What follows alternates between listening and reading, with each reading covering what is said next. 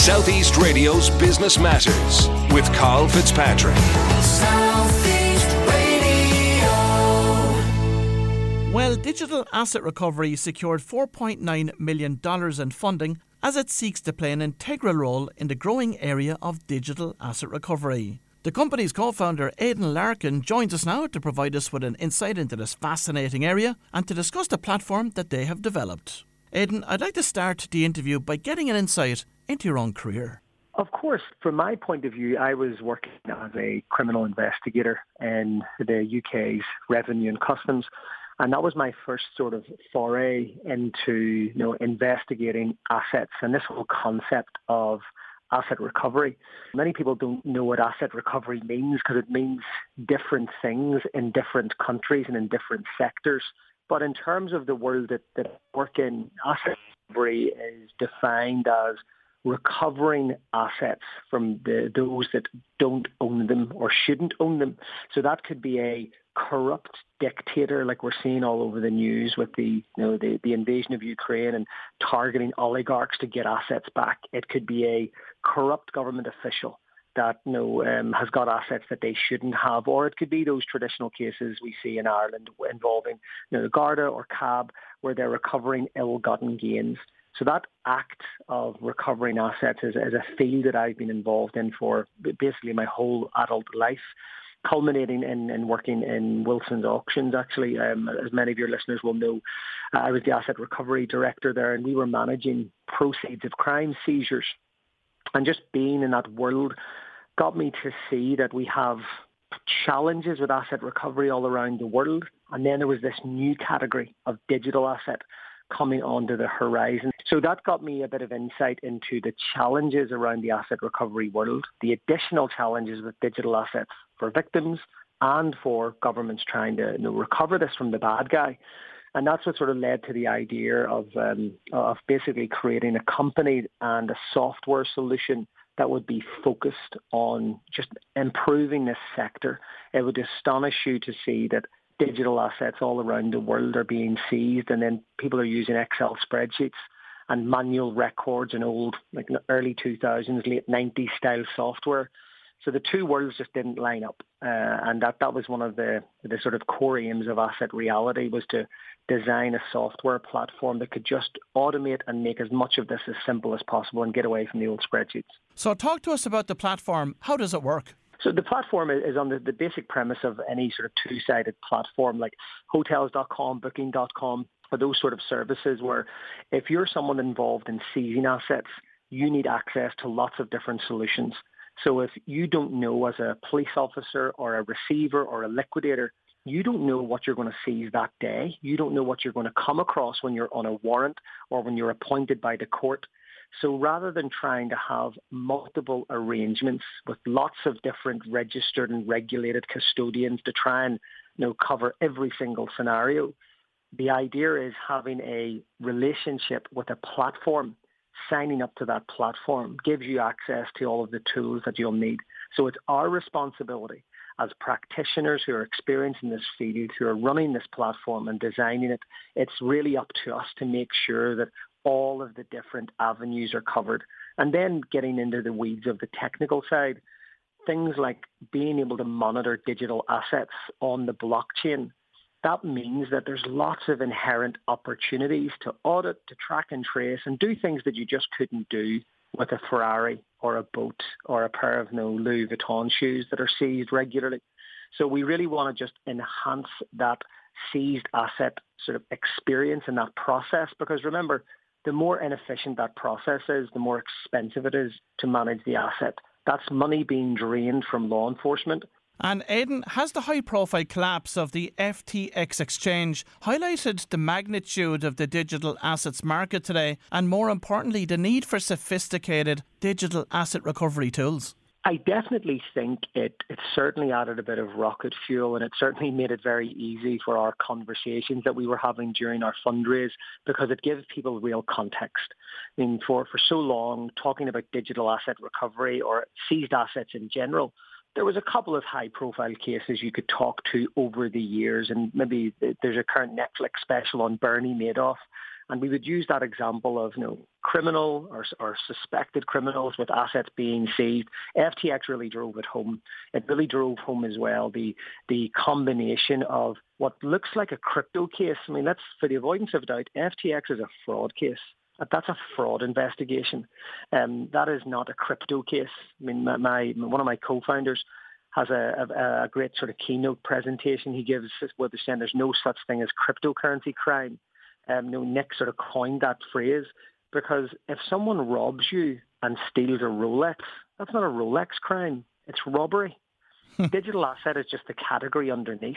And I think with crypto asset recovery cases, what's really important to focus on is the art of the possible. I mean, the FTX case has been done in a light speed time. To go from the initial complaint to the tracing to appointment of trustees in bankruptcy to criminal charges to arrests to moving people from countries, that normally takes months and years. So I think that what's really interesting about the digital asset space is like evidential collection. What someone does in the blockchain can never be hidden or replaced or rubbed out. So there's so many more opportunities. So I think we're really seeing now that governments who are doubling down on digital asset recovery, they're recovering billions of dollars all around the world, outstripping regular asset recovery. So we see this as a huge area for growth, and people are going to need the tools to manage whatever they find. And what are the emerging trends when it comes to digital assets right now, and how sophisticated is it likely for them to become over the coming years?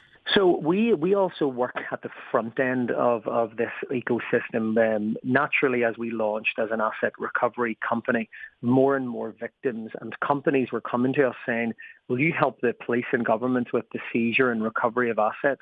What about the reporting? We've went to our local police force and they don't have the tools or they don't have the systems or the resources or budgets necessary to investigate these cases. Can you help? And we just sort of stumbled into doing more and more reports for members of the public and helping people. And fast forward to today, and we work with some of the biggest providers in the world, like MetaMask, the biggest non-custodial digital wallet in the world, Phantom, Web3, and we see firsthand the victims of scams involving crypto assets. And it pains me to say that many of them are not highly technical. They are crude. Lots of them are like the text message we've all received telling us we're due a tax refund, or the text message we've all received saying we need to pay an extra £5 or €5 for a parcel that is with a courier. Often the criminals use the same tactics. They try and identify vulnerable victims, those that are maybe a bit more gullible than others, or people that are just more trusting and just try and sort of help people. And they think they're doing the right thing by responding to that rogue text message or WhatsApp or email that you've got that says, can you help me with something today? And people respond to this attractive person on WhatsApp. And all of a sudden they're actually being led down the path of a pig butchering scam, whereas where they lure you in like a romance-style scam, they try and trick you, they ask you for money, or they let on to you that they have a secret way of earning higher returns on the stock market, and to keep it from the tax man, you've got to convert your money into crypto assets, and all of these things that in hindsight, I'm sure we would all sit back and say, how did you not see that coming? But this affects millions of people around the world. And there also are very, very sophisticated attacks where they target high-profile individuals, high-net-worth individuals. But there's no doubt the thick end of the wedge is people that could have avoided it if they had of just the usual take five for fraud issues, where they have things like, if it looks too good to be true, it probably is. Aidan, are the revenue and the police forces engaging your services today? So we're engaged sort of around the world. It's one of the areas for growth for us is UK and Ireland. Our predominant contracts were US and across Europe. So for us, it's about sort of building on the fact that Criminal Assets Bureau in particular, I mean, they were involved in some of the earliest Bitcoin and crypto seizures. So actually in Ireland, you already have a head start in the extent that you have incredibly experienced individuals and sort of investigators and people that have been involved in this. So part of our roadmap and part of our plan is to launch. We're launching our platform. It's in testing mode with the Belgian government, Seychelles government, and a few US entities. But as of the sort of beginning of April, the platform goes live. So hopefully I'm talking to you this time next year, and we're talking about the different law enforcement entities and revenue commissioners that we're working with across Ireland. Asset Reality has recently completed a $6 million funding round, but how will this funding be used to further grow the company? So we just emerged from the Techstars Accelerator, and for any of your listeners that has a startup or is considering launching their own business, I would wholeheartedly recommend the Techstars program.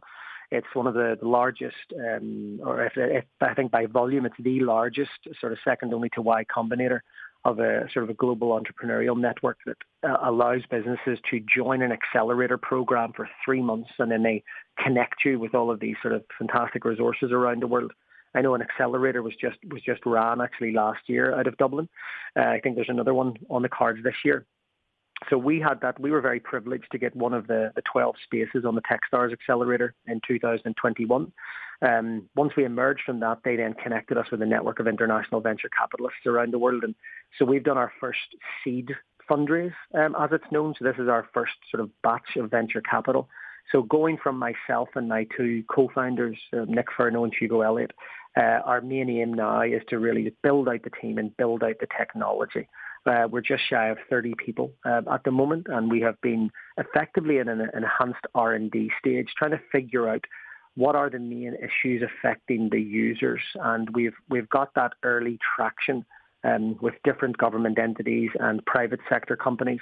So now it's really sort of the cliched startup sort of examples of now sort of heads down for the next sort of couple of months to really refine the product so that we can launch our first iteration of the platform to a wider market. Well, if you've just tuned in, that was Aidan Larkin from Asset Reality, and this will certainly be a business to watch in the future. Southeast Radio's Business Matters with Carl Fitzpatrick. Southeast.